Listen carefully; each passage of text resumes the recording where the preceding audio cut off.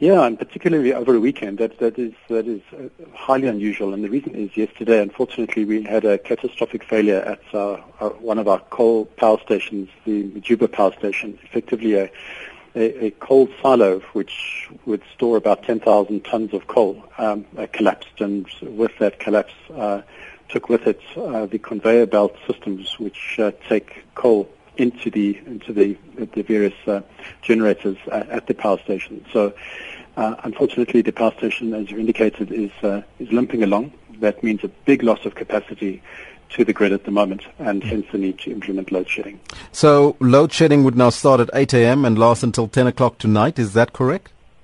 Yes, that is correct. Mm-hmm. Is that for all? Is it everywhere in the country, or is it certain parts of the country? It would be for certain parts of the country at certain times. So it's a rolling load shedding scenario. We've got schedules worked out. They are on our website at eskom.co.za, and the different areas would be affected at different times. So it would be the best for listeners to have a look at the website or to call our call center, which is 08600 375 66. To find out when their particular area would be on the load shedding schedule, and to prepare for that. And just give that number again: 0800 08600 Eskom, or if you type it out on your phone, it's 08600 375 66. 566. Okay. Now, how long is this expected to last, or is it only for today? It is likely to extend beyond today. Our engineers arrived yesterday afternoon to assess the situation. We are bringing in mobile coal conveyors from other power stations around the country to Majuba to assist.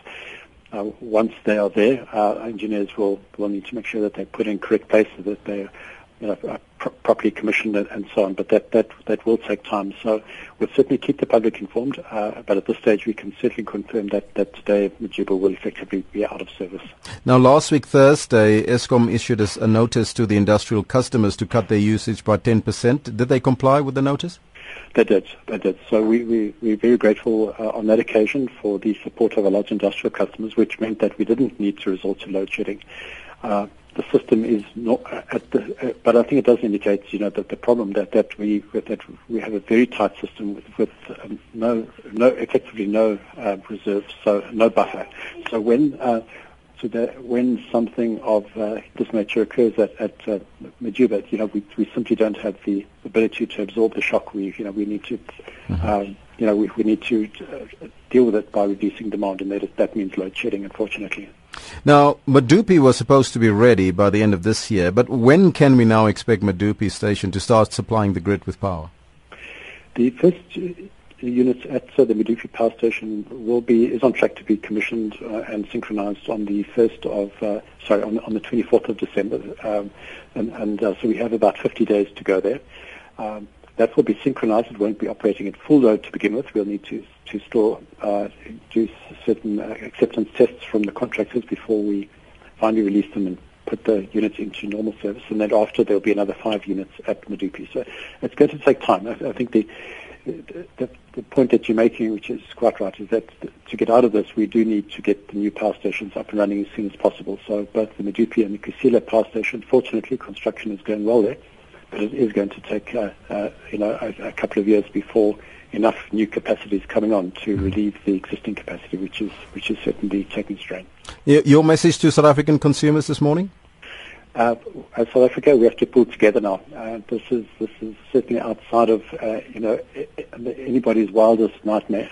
We are going to have to really, for the benefit of the country, all please cut back on electricity usage as far as possible. Let's minimize or avoid load shedding if we possibly can, and in particular into next week as well. For the benefit of the economy, also to homeowners, to please use electricity very sparingly. And if we can cut back as homeowners, we can pass the power through to the economy and keep industry powered up.